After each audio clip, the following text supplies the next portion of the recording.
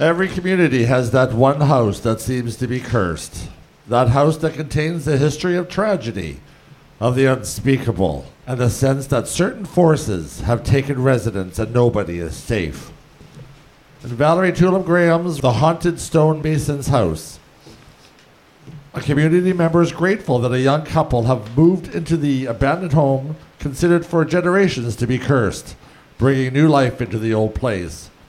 But when she organizes a welcoming visit with other neighbors, what they find is far from a new beginning.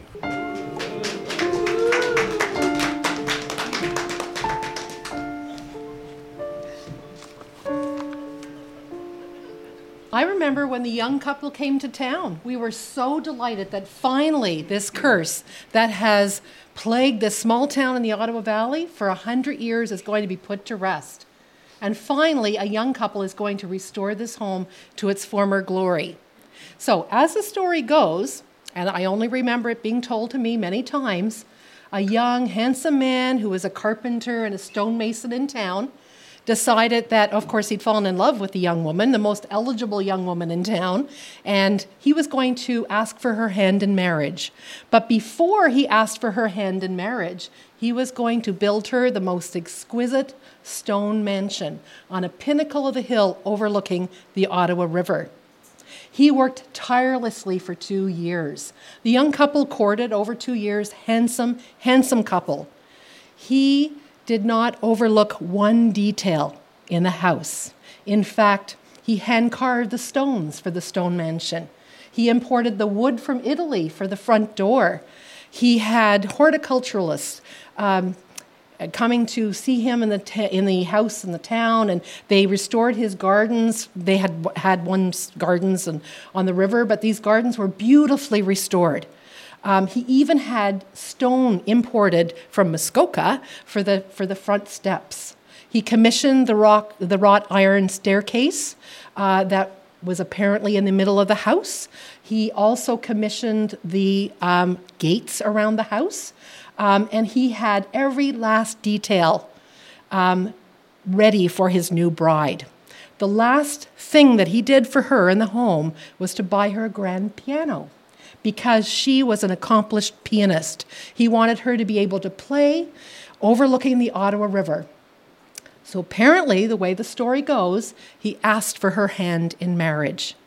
And she laughed at him and in a mocking tone said that she would never, ever stay one more minute in this one-horse town. She hadn't planned on marrying him. She'd fallen in love with someone from Montreal, and she was going to be moving there to marry him. Apparently, he was devastated. His family and friends stopped seeing him. He stopped working. They were very, very concerned about him. One day he arrives at the local hardware shop, the same hardware shop he had placed all of his materials for. And he slammed the keys down on the counter, and he said in a very angry and bitter tone, "I have placed a curse on this house, and never will there be a moment of happiness or peace in this home ever again." And then he left the town, never to be seen from again. His family and friends looked for him, never heard from him again. And what happens with towns, or what happens to houses in towns where taxes aren't paid, it falls back to the town. The town tried to keep up things, but they just wanted the house sold. A number of people would come through over the 100 years to see the house, but once they heard of the curse, no way. They walked away. The front door had been boarded up. Teenagers had gone every Halloween to have a seance to conjure up the spirits of the handsome young man. They had broken the windows. Animals were running rampant throughout the house in any kind of crevice they could find. The iron railings had fallen apart. The gardens were overtangled and overgrown, and basically everything had fallen into disrepair. So when we found out the house had actually been sold, we were thrilled. And in this small town, there's not a lot to do. So when the young couple arrived to town, we lined the streets. We lined the streets to see who would come to town. They were so handsome looking too. And they honked the horn as they drove through town. They immediately got to work on the house. They employed the carpenters in town. They shopped locally. They went to the hardware store to order all of their supplies. They visited many restaurants in town, cafes. They were just really part of the town. Painters arrived. Landscapers arrived. They restored the gardens to their former glory. And everything was ready for their unveiling to the town. They promised they would welcome us in. The last person who arrived was a piano tuner, interestingly enough. And the piano tuner worked on the grand piano that sat in the turret. And apparently this young woman was an accomplished pianist. So we put together a welcome basket in town. And I was lucky to be part of that welcoming committee. I'm part of the UCW. That carries a fair amount of weight in a small town. We put together a welcome basket full of preserves and pickles and breads and a book about the town, including original photographs of the house. We walked up to the house. Oh my goodness, it looked incredible. I couldn't wait to see it and get back, of course, to my friends with all of the details. So we walk up the polished steps, open the gate to the door. They had actually a gate, and then they had another gate. It was beautifully pointed. They had stonemasons that had come in and worked on the stone again. And we rang the doorbell, and these beautiful chimes resonated throughout the house.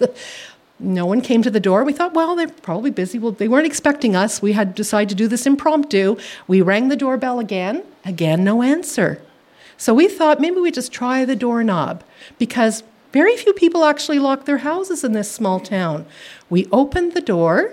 I tried the doorknob. It was open. We pushed the door open. Hello. And then we heard this hello. This echo of sorts, almost like there was nothing in the house. You know, when a new home is built and it's empty?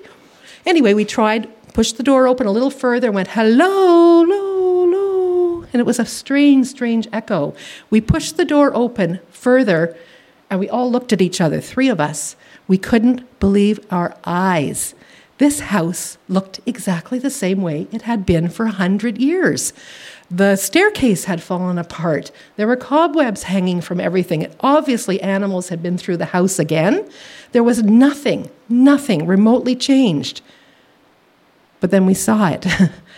We looked closer. We looked at each other. Everything was the same except for that one detail. The end.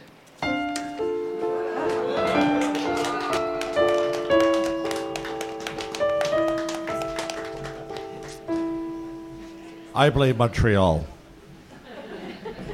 And thank God for the UCW.